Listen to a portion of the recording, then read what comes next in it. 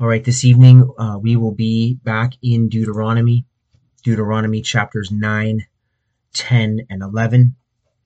Very quickly, since we have some ground to cover tonight, just as a reminder, we are in the midst of a long section of Deuteronomy, specifically Deuteronomy chapters 6 through 26, which we are using as an outline for an extended commentary on the Decalogue, an extended commentary on the Ten Commandments. And we're making the case here that in chapters 6 through 11 is the commentary, a pretty lengthy commentary on the first commandment. And of course, the first commandment was found back in Deuteronomy chapter 5, verse 7, where the Lord says, "You shall have no other gods before me." And we will see that motif arise again this evening as we finish up through Deuteronomy chapter 11. So I'm going to pick up in Deuteronomy chapter 9, verse 1. This is Moses speaking to the Israelites.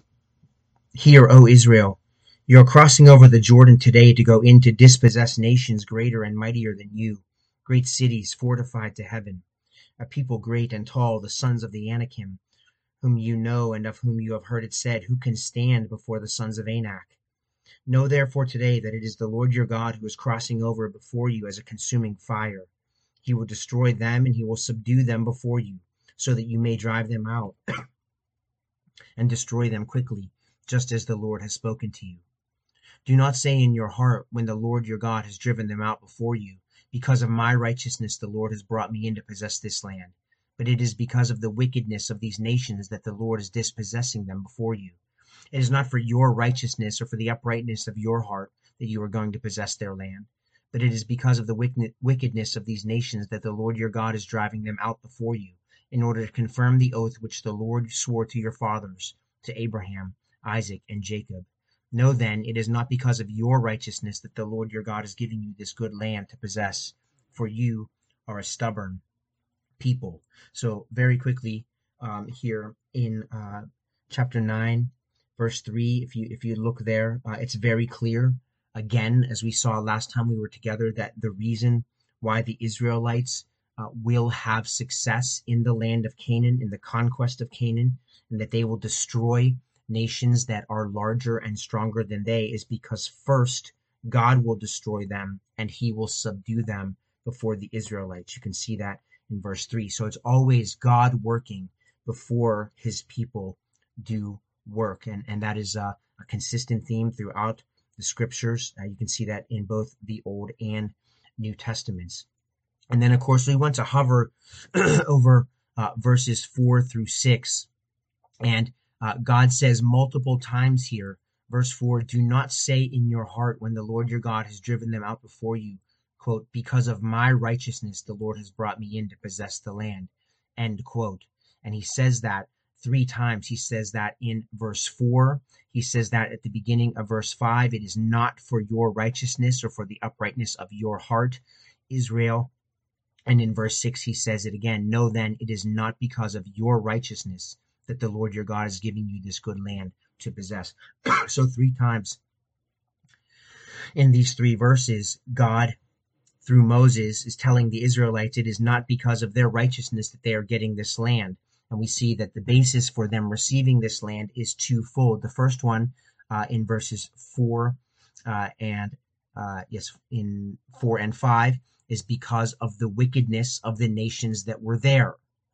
So God, in his patience, he has waited 400 years for the sins of these Canaanite peoples to add up before he chooses to bring Israel across the Jordan River under the leadership of Joshua to bring judgment down on these nations. So that's the first reason, because of the wickedness of these nations. And then the second reason you can see at the end of verse 5, in order to confirm the oath which the Lord swore to your fathers, to Abraham, Isaac, and Jacob. And you can see the beginnings of that oath even all the way back as far as Genesis 15 and even in Genesis 12, verses 1 to 3, when God promises Abram back in Genesis 12 a land that he had not even yet seen. And so God is going to be faithful, of course, to his promises. and he's reminding the Israelites that his faithfulness is the basis for them going in and possessing the land, certainly not their uprightness. And at the end of verse 6, you can see it says, "For you are a stubborn people." The word stubborn there literally means stiff-necked people. That same terminology is also used in verse 13, stubborn and literally speaking stiff-necked. So I'm not going to read the rest of Deuteronomy chapter 9. Just hit the highlights, because in essence, the rest of Deuteronomy chapter 9 is an extended commentary on this idea that the Israelites are a stubborn people.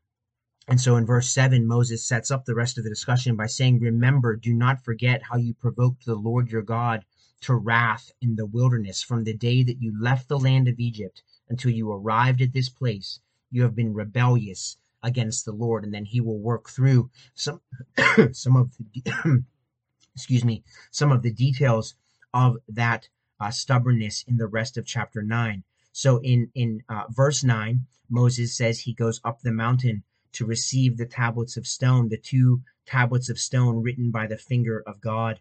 Verse 10. And in verse 11, at the end of the 40 days and 40 nights, the Lord gave Moses the two tablets of stone.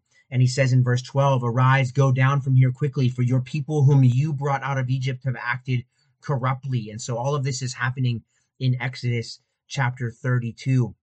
The Lord spoke to Moses, saying, "I have seen this people," verse 13, "and it indeed is a stiff-necked people." And then God threatens to blot them out in verse 14. And you can read about that back in Exodus chapter 32, verse 10. So Moses says he came down from the mountain while the mountain was burning with fire. And verse 16, Moses saw that the Israelites had indeed sinned, and they had made for themselves a molten calf. And then in verse 17, Moses recounts how he smashed the two tablets that were given to him by God before the eyes of the Israelites. And then in verse 18, he fell down before the Lord, and he pleaded for Moses, or for the Israelites. And he says, even in verse 9, he says, "I was afraid of the anger and hot displeasure with which the Lord was wrathful against you, Israelites, in order to destroy you. But the Lord listened to me that time." And you can see the intercessory prayer that Moses prayed back in Exodus chapter 32. And in verse 20, the Lord was even angry enough with Aaron to destroy him. And Moses, at that time, it seems, even interceded for his brother Aaron, who would become the great high priest of Israel. And then in verse 21, Moses talks about how he took that calf which they had made, and he burned it with fire and crushed it. And then he put it in the brook that came down from the mountain. And that you can see that in verse 21. And again, that's recounted back in Exodus chapter 32. In Deuteronomy 9, verse 22, there are the mention of three events, actually, at Taberah and at Massah and at Kibroth Hattaavah. And you can see this is sort of conflating some different stories where the Israelites were stubborn and grumbling against the Lord. You can read about those in Numbers 11 and Exodus 17. Verse 23, "When the Lord sent you from Kadesh Barnea, saying, 'Go up and possess the land which I have given you,' then you rebelled against the command of the Lord your God. You neither believed him nor listened to his voice." You can read about that in Numbers chapter 13 and 14. Of course, when the spies went into the land, and 10 of the 12 spies, not including Joshua and Caleb, gave a bad report. And in verse 24, a restatement, Moses says to Israel, "You have been rebellious against the Lord from the day I knew you." In verse 25, where Moses says, "So I fell down before the Lord the 40 days and nights," that's actually picking up from verse 18. Verse 18 begins with, "And I fell down before the Lord," as at the first 40 days and 40 nights. So he picks up that story from Exodus chapter 32. And he did that, of course, in verse 25, because the Lord had said he would destroy you. In verse 26, "And I prayed to the Lord and said, 'O Lord God, do not destroy this people, even your inheritance, whom you have redeemed through your greatness, whom you have brought out of Egypt with a mighty hand.'" And so we see the intercessory prayer of Moses from Exodus 32. Verse 27, "Remember your servants, Abraham, Isaac, and Jacob. Do not look at the stubbornness of this people or at their wickedness or their sin."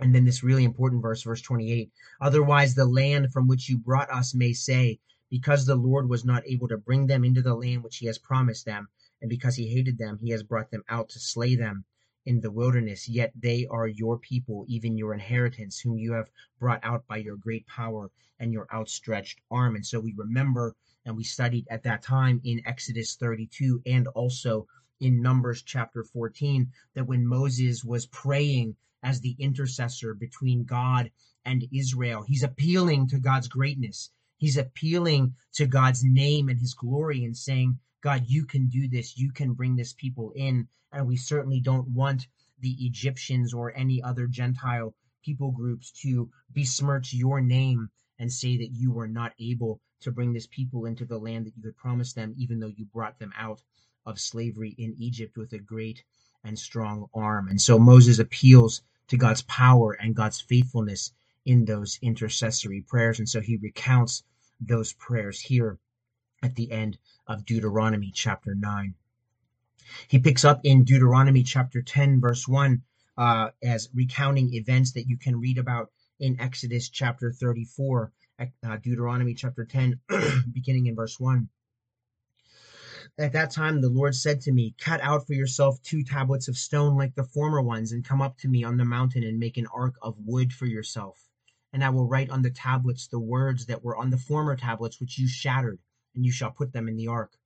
So I made an ark of acacia wood and cut out 2 tablets of stone like the former ones, and went up on the mountain with the 2 tablets in my hand.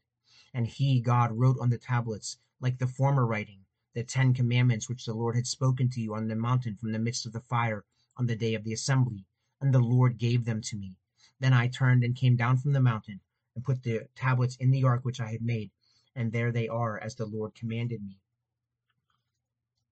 So here we see Moses again recounting events from Exodus 34 and the recreation of the 2 tablets of stone upon which were printed by the finger of God the 10 commandments. There's a parenthetical here beginning in verse 6 through 9. Now the sons of Israel set out from Beeroth Bene Jaakan to Moserah. Then Aaron died, and there he was buried, and Eleazar his son ministered as priest in his place. From there they set out to Gudgodah, and from Gudgodah to Jotbathah, a land of brooks of water.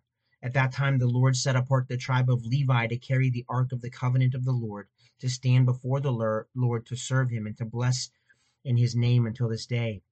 Therefore Levi does not have a portion or inheritance with his brothers. The Lord is his inheritance, just as the Lord your God spoke to him. And so the verses 8 and 9 specifically of this parenthetical statement recount events that we read and studied back in Numbers chapter 3, where the Lord chose the entire tribe of Levi to carry not just the Ark of the Covenant of the Lord, but also the rest of the tabernacle and all of its utensils and furniture and tents. And if you remember, the Lord set apart the tribe of Levi as a redemption price for all of the firstborn of Israel, since in the final plague, the 10th plague in Exodus, all of the firstborn of Egypt were actually destroyed. And so God had demanded the firstborn of Israel, and then in Numbers chapter 3 chose to take the entire tribe of Levi in the place of the firstborn Israelites. And in verse 9, there's a reminder here that Levi does not have a portion or inheritance with his brothers. And so what we will see, Lord willing, when we get to the book of Joshua, chapters 13 and following, when the land of Canaan is divided between the tribes of Israel, it will be divided into 12 tribes, but Levi will not be included. At that time, there will be 2 tribes of Joseph, Ephraim and Manasseh. They will each get a parcel of land, and so that's how we get 12, and the Levites will not get an inheritance in the land of Canaan, for the Lord Yahweh, the Lord their God, is his inheritance, and they have been set apart for him. We pick up in Deuteronomy chapter 10, verse 10, with the events of Exodus chapter 34. Moses says this, I, moreover, stayed on the mountain 40 days and 40 nights like the first time, and the Lord listened to me that time also. The Lord was not willing to destroy you. Then the Lord said to me, arise, proceed on your journey ahead of the people, that they may go in and possess the land which I swore to their fathers to give them. Verse 12. And now, Israel, what does the Lord your God require from you? but to fear the Lord your God, to walk in all his ways and love him, and to serve the Lord your God with all your heart and with all your soul, and to keep the Lord's commandments and his statutes, which I am commanding you today for your good. Behold, to the Lord your God belong heaven and the highest heavens, the earth and all that is in it.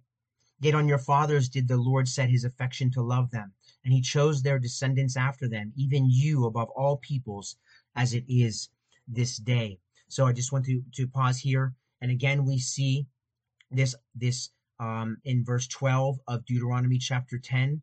We see what is required of Israel. And we see specifically the first and greatest commandment there at the end of verse 12 to love God and to serve the Lord with all your heart and with all your soul. And Jesus talks about this first and greatest commandment in Matthew chapter 22, verse 37, and then in Deuteronomy chapter 10, verse 13, to keep the Lord's commandments and his statutes, which I am commanding you today. So again, the Lord God has chosen the fathers, Abraham, Isaac, and Jacob, and their descendants to receive the land of Canaan. But what is required once they go into the land of Canaan is obedience to his commands. And again, just as an overarching comment, remember, we're in the section of Deuteronomy between chapters 6 and 26, where we are getting this extended commentary on the commandments themselves. So the theme that's underrunning all of this discussion is God has put down his law. He has given his law to his people Israel, and he expects them and commands them to keep it, that they might live long in the land. And we will return to that motif in Deuteronomy chapter 11 in just a few moments. And so, again, a reminder, verse 15, on your fathers, Abraham, Isaac, and Jacob, did the Lord set his affection to love them, and he chose their descendants after them, even you above all peoples, as it is this day. And so we see God's electing grace, right? A reminder that it's not because of the Israelites' righteousness that they will inherit the land, but because God set his love on the fathers, Abraham, Isaac, and Jacob. Verse 16, Moses still speaking to the Israelites. Circumcise then your heart and stiffen your neck no more. For the Lord your God is the God of gods and the Lord of lords, the great, the mighty, and the awesome God, who does not show partiality, nor take a bribe. He executes justice for the orphan and the widow, and shows his love for the alien by giving him food and clothing. So show your love for the alien, for you were aliens in the land of Egypt. You shall fear the Lord your God, you shall serve him and cling to him, and you shall swear by his name. He is your praise, and he is your God, who has done these great and awesome things for you, which your eyes have seen. Your fathers went down to Egypt, 70 persons in all, and now the Lord your God has made you as numerous as the stars of heaven. All right, so I'm going to skip over verse 16 for now. We will come back to that at the end, but I want to pick up in verse 17. You see that the Lord your God is God of God and the Lord of lords, and I hope what's ringing in your mind is the text in the New Testament where Jesus himself is declared to be King of kings and Lord of lords. So this is an incredible statement about the godness of God. He does not show partiality nor take a bribe. He executes justice for the orphan and the widow and shows his love for the alien by giving him food and clothing. And so we see in this that he is a just God. He is a merciful God at the same time. And it is those who are of lowest estate in our midst that he cares for. And so the exhortation is for us to also care for these people. You can see in verse 19, the exhortation to Israel to show their love for the alien. As a reminder, they were aliens in the land of Egypt.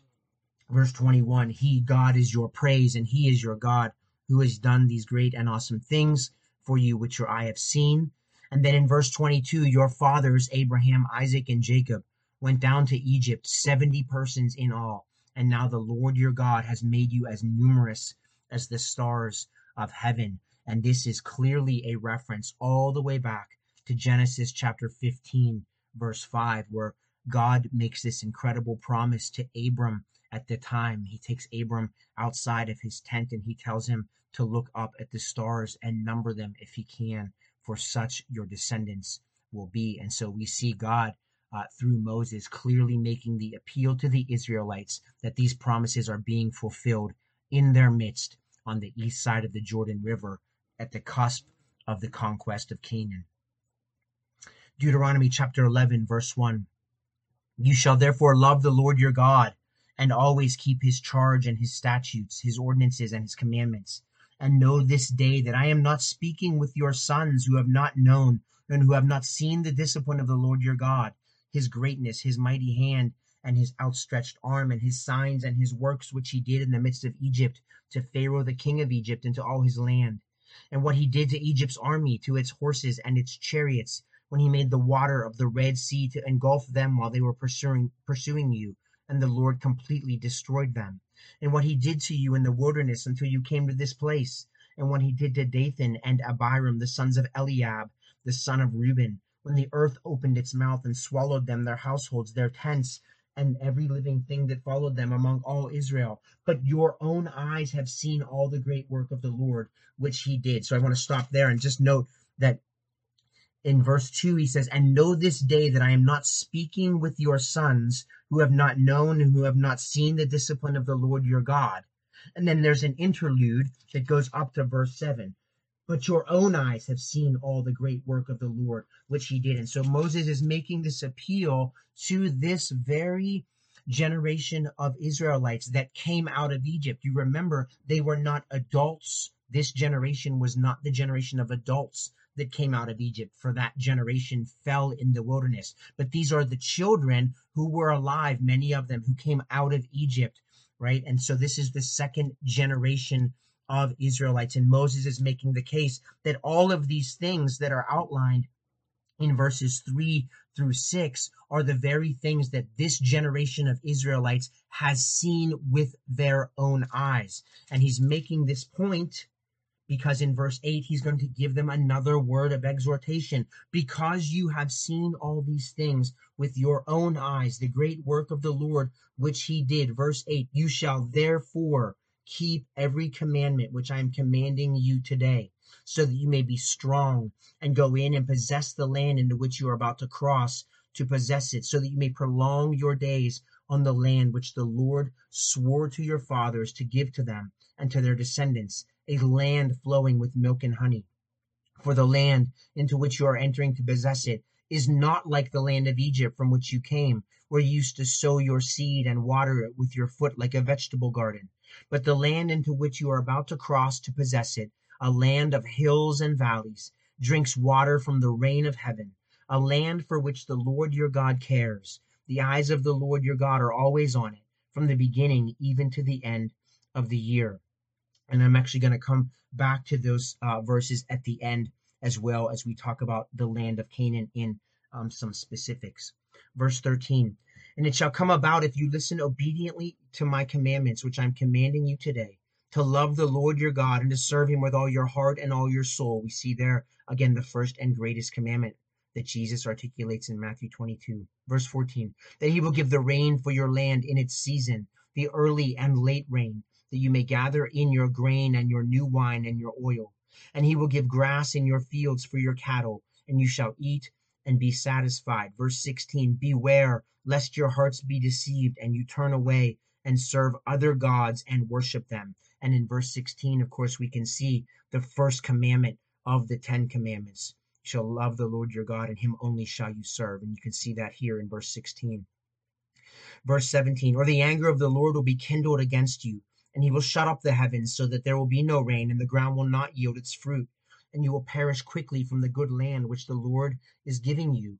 You shall therefore impress these words of mine on your heart and on your soul, and you shall bind them as a sign on your hand, and they shall be as frontals on your forehead.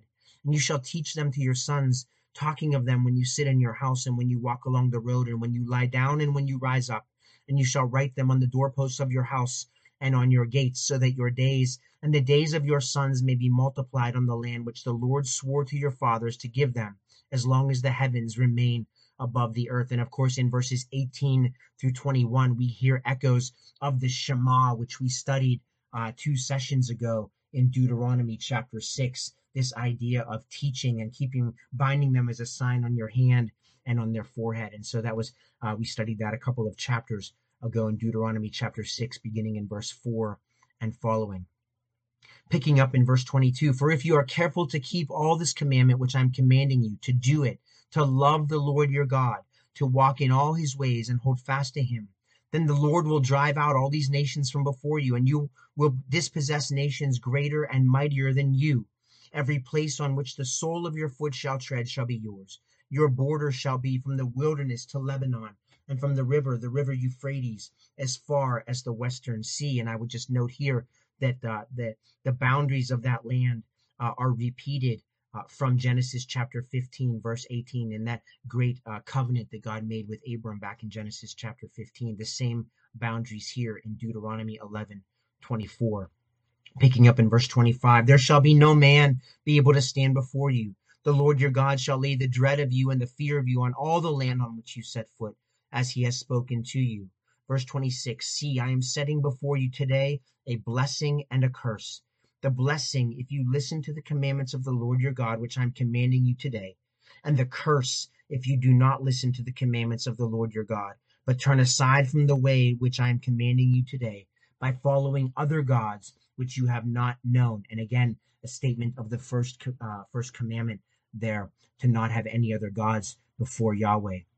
Verse 29, and it shall come about when the Lord your God brings you into the land where you are entering to possess it, that you shall place the blessing on Mount Gerizim and the curse on Mount Ebal. Are they not across the Jordan, west of the way toward the sunset, in the land of the Canaanites who live in the Arabah, opposite Gilgal, beside the oaks of Moreh? For you are about to cross the Jordan to go and to possess the land which the Lord your God is giving you, and you shall possess it and live in it, and you shall be careful to do all the statutes and the judgments which I am setting before you today. And so this is a little bit of foreshadowing that the blessings will stand on Mount Gerizim. I'm in verse 29 of Deuteronomy 11. And the cursings will stand on Mount Ebal, and that will actually take place in Deuteronomy 27 and 28. So once we get through Deuteronomy chapters 6 through 26, which are the extended commentary on the Decalogue, then immediately following that, we will see the blessings and the cursings in Deuteronomy 27 and 28. So once the law is given, then we will have 2 extended chapters on the blessings for obedience and the cursings for disobedience. And so that is where we are headed later in the book of Deuteronomy. And we can see in verses 26 through the end of the chapter, again in Deuteronomy chapter 11, this is a clear statement of a covenant of works. And remember, a covenant of works is characterized by the idea, do this and live. And so again, with obedience comes blessing, with disobedience comes cursing. This is clearly a statement of the covenant of works between God and Israel. All right, I want to circle around to finish up with a couple of things. The first thing I want to revisit goes back to Deuteronomy chapter 10, verse 16. And so this statement from Moses, circumcise then your heart and stiffen your neck no more. So this idea that circumcision, right, is more than just the putting away of a piece of flesh. Clearly, this goes back to Genesis chapter 17 and the covenant of circumcision with Abraham at that time. You can go back and listen to that session that we had in Genesis chapter 17, and I talked at that time about what circumcision points to under the new covenant, being regeneration, that is being born again by the Spirit of God. But what we see here is that at least in Moses's mind, right, as he looks back on the covenant of circumcision with Abraham, he sees it as more than merely putting off of a piece of flesh. But he realizes, and he's pointing out to us that circumcision is more than physical, that there's a portion of our hearts that needs to be cut away as well. And so if you would, please turn with me to Romans chapter 2. Romans chapter 2, where the Apostle Paul picks up on this very motif. Romans chapter 2. Of course, as you likely know, in Romans 1, rather, Paul was addressing the Gentiles in all of their many and various ways that they were sinning and being an affront to the one true God of the universe. In Romans chapter 2, Paul now is turning his sights to the Jews of his day. I want to pick up in Romans 2, verse 23. Paul is here speaking to the Jews in the Roman church. Romans 2, beginning in verse 23. You who boast in the law, you see he's speaking to Jews, through your breaking the law, do you dishonor God? For the name of God is blasphemed among the Gentiles because of you, just as it is written. And that's a quotation from Ezekiel 36. Verse 25, Paul writes this, for indeed, circumcision is of value if you practice the law. But if you are a transgressor of the law, your circumcision has become uncircumcision. You are no longer, I'm interjecting, you are no longer the people of God if you break the law. And that is exactly what we've been seeing in the Pentateuch over and over and over again. Those who disobey the law come under the curse. They are no longer God's people. And that's exactly what's being stated here in verse 25. If you are a transgressor of the law, your circumcision has become uncircumcision. Verse 26, if therefore the uncircumcised man, that is essentially the Gentile, keeps the requirements of the law, will not his uncircumcision be regarded as circumcision? And will not he who is physically uncircumcised, if he keeps the law, will he not judge you, who though having the letter of the law and circumcision are a transgressor of the law? Rhetorical question. Answer, yes. The keeper of the law will judge the transgressor of the law. Verse 28, for he, this is so important, verses 28 and 29, for he is not a Jew who is one outwardly, neither is circumcision that which is outward in the flesh, but he is a Jew, that is a true Israelite, who is one inwardly. And circumcision is that which is of the heart, by the Spirit, not by the letter. And his praise is not from men, but from God. This is the very thing here in Romans 2 that the Apostle Paul is picking up, that we saw all the way back in Deuteronomy chapter 10, verse 16, where Moses calls on Israel to circumcise then their hearts and stiffen their necks no more. In Galatians 6, Paul will also write, for circumcision and uncircumcision, they don't even count. They don't even count. What counts is obedience to the commands. And this motif we will see again and again through the scriptures. And so we can tie Deuteronomy 10:16 into Paul's epistle to the Romans, chapter 2, verse 29. So important to understand, and sets up the further discussion that Paul provides in Romans chapters 9 through 11.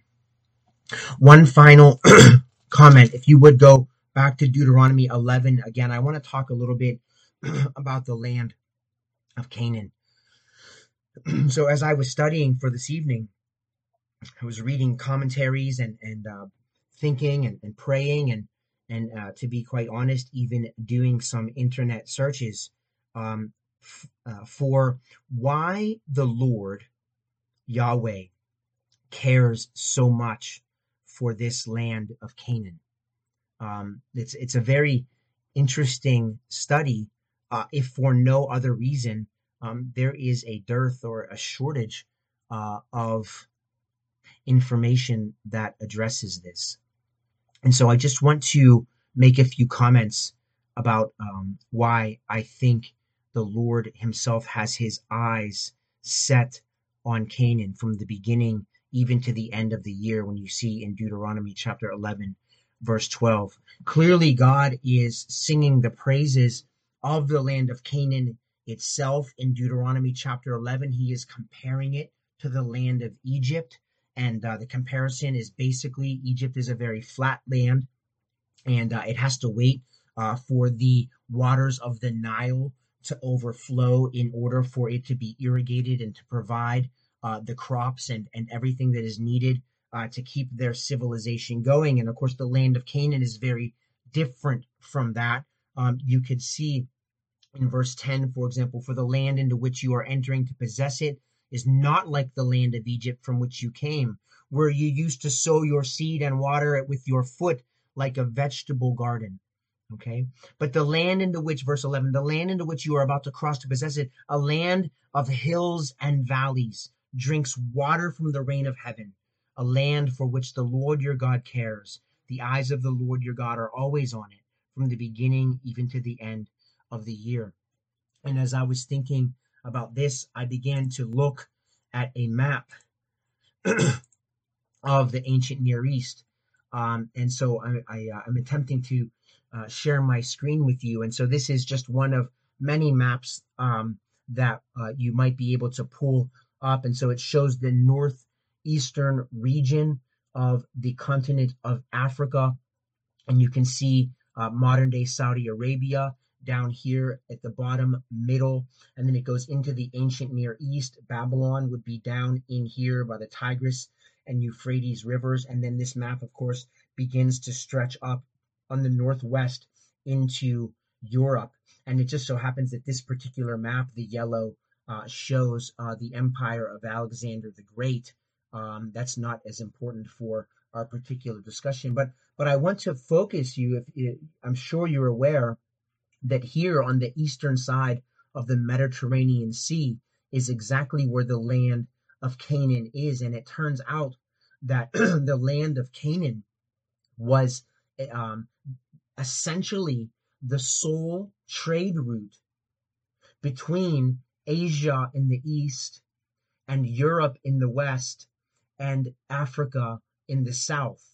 When there were, and that's why over the course of history, this land of Canaan on the eastern side of the Mediterranean Sea was changing hands so often as the major empires in history rose and fell. So when you think about the Assyrian Empire, the Egyptians before the Assyrians, and then of course the Babylonians, and then the Medo-Persians, and subsequently the Greeks, and then subsequently, of course, the Romans, this land right here was an extremely valuable piece of land because through this land was where all of the trade was going between Africa and Europe and Asia. And so what's the point? The point is this.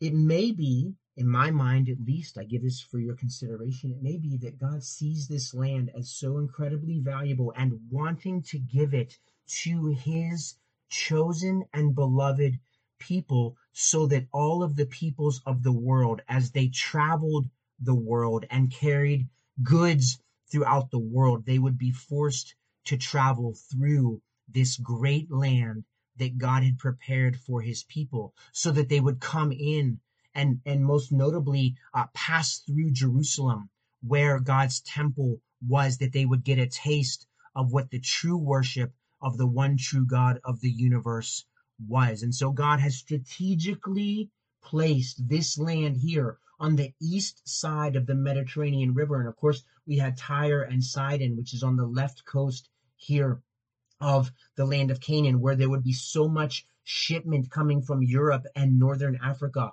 And then on the east side of the land of Canaan, there's the Arabian desert, and there were no trade routes through the Arabian desert. And so God is funneling all of these Gentile peoples from Asia and from Europe and from Egypt through this one extremely small tract of land, so that as they passed by that land, they would see the worship of the one true God. Of course, as we know, the Israelites never lived up to that, and so the Israelites themselves were jettisoned out of that land on multiple occasions. And of course, finally jettisoned out of that land, and the old covenant of Moses was replaced with the new covenant of Jesus Christ, so that people would no longer have to come to a place to see the worship of the one true God. But under the terms of the new covenant, we are commanded in the Great Commission not to tell people to come and see, but we are commanded to go and tell. And so that change happened, and the transition from the old covenant to the new covenant. And so the land of Canaan is no longer God's land, but in Romans 4, we know that Abraham is the inheritor. Abraham and his descendants are the inheritors of the world. So I leave you with the Great Commission from Matthew 28:18 through 20. And I just wanted to read one final word of exhortation from the great commentator Matthew Henry this evening. This is from his commentary on Deuteronomy chapter 9. Now let them lay all this together, and it will appear that whatever favor God should hereafter show them in subduing their enemies and putting them in possession of the land of Canaan, it was not for their righteousness. It is good for us often to remember against ourselves with sorrow and shame our former sins, and to review the records conscience keeps of them, that we may see how much we are indebted to free grace, and may humbly own that we never merited at God's hand anything but wrath and the curse. We are not more than recipients of grace and mercy. Be encouraged, brothers and sisters.